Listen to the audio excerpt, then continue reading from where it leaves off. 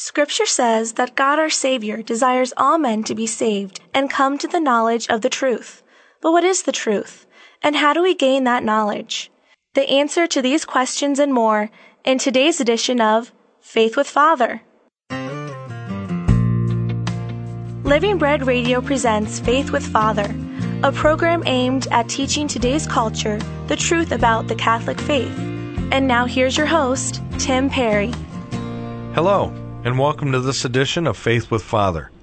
I'm your host, Tim Perry, and with me today in studio is Father Nicholas Mancini, currently the pastor of Sacred Heart of Mary Parish in Louisville, and he's also the spiritual director for us here at Living Bread Radio.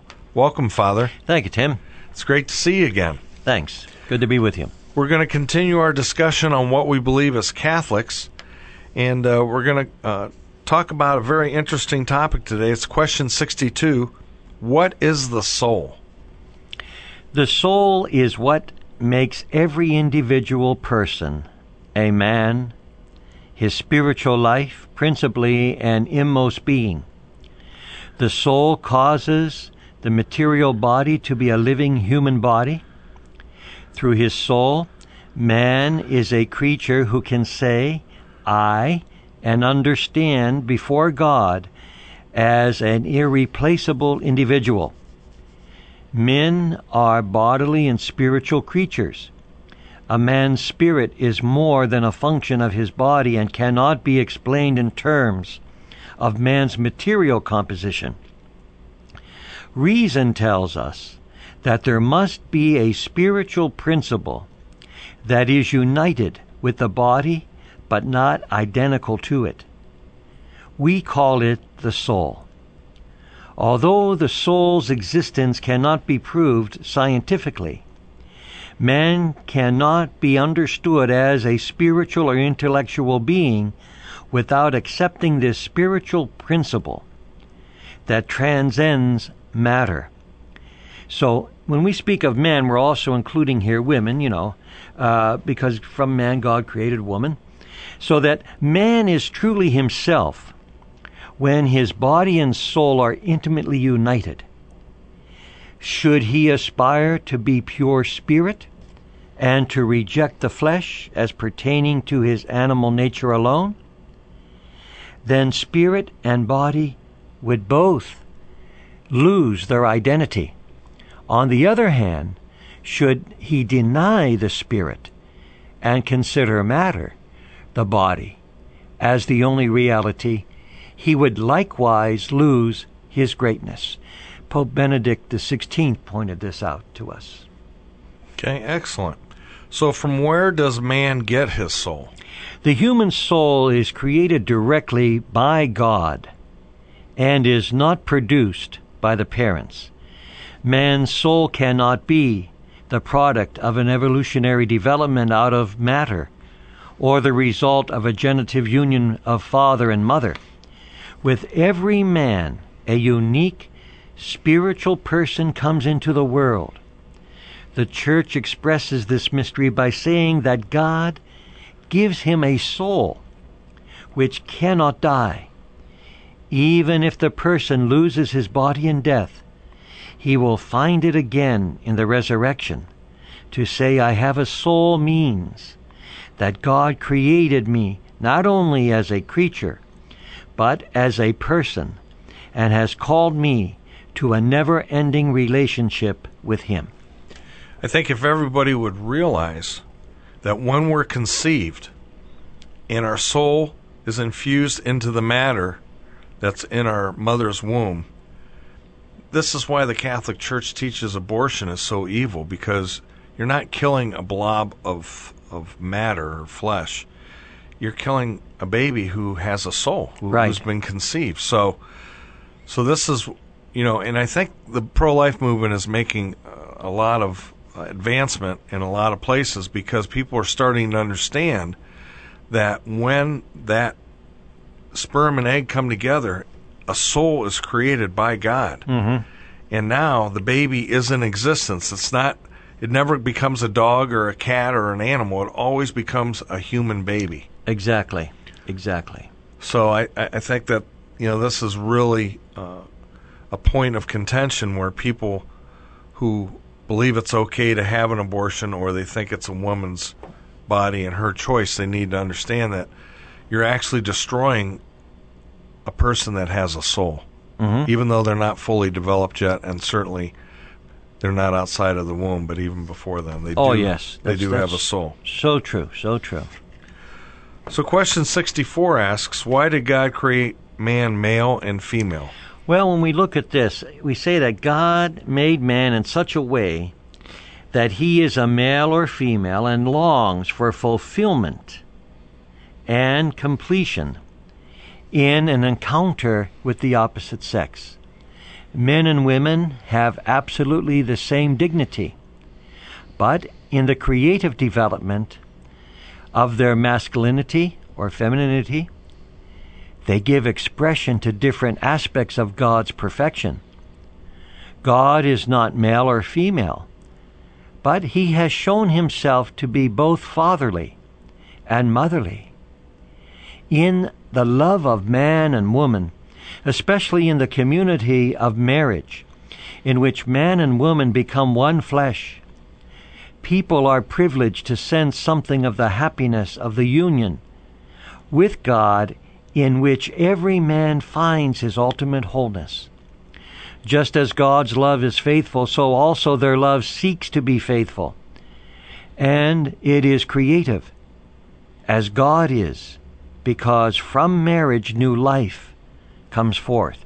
And you just pointed that out so beautifully a minute ago.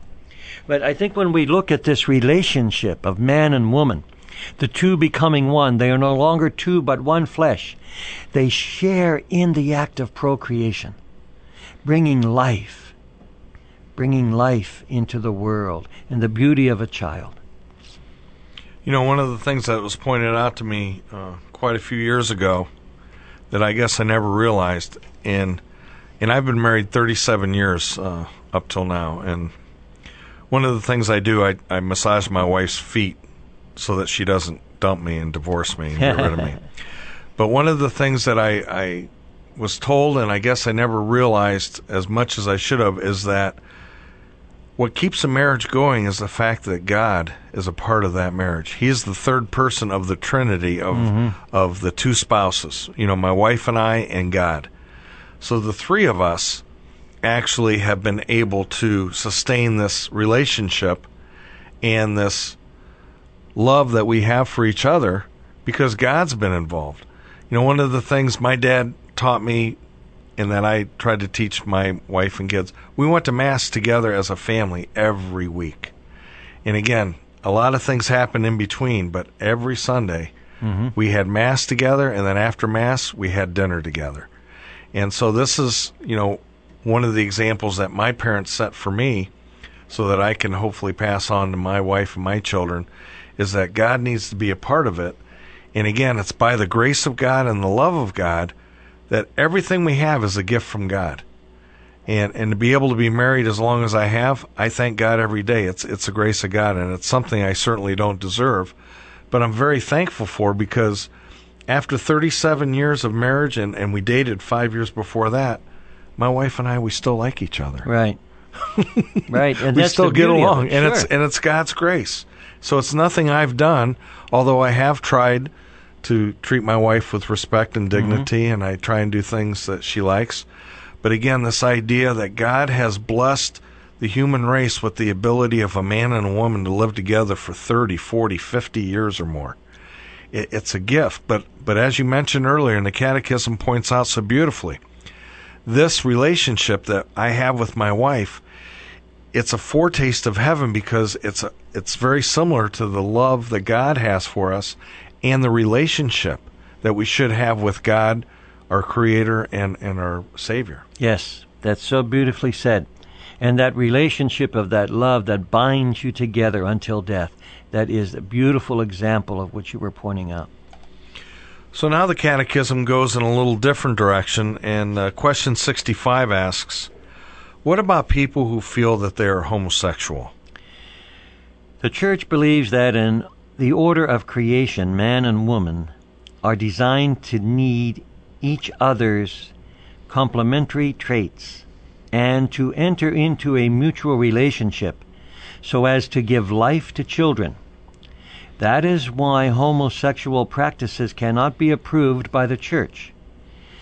Christians owe all persons respect and love, however, regardless of their sexual orientation, because all people are respected and loved by God. There is no man on earth who is not descended from a union of a mother and father. Therefore, it is a painful experience for many homosexuals-oriented people that they do not feel attracted to the opposite sex and necessarily miss out on their physical fruitfulness of the union between man and woman according to human nature and the divine order of creation. Nevertheless, God often leads souls to himself along unusual paths.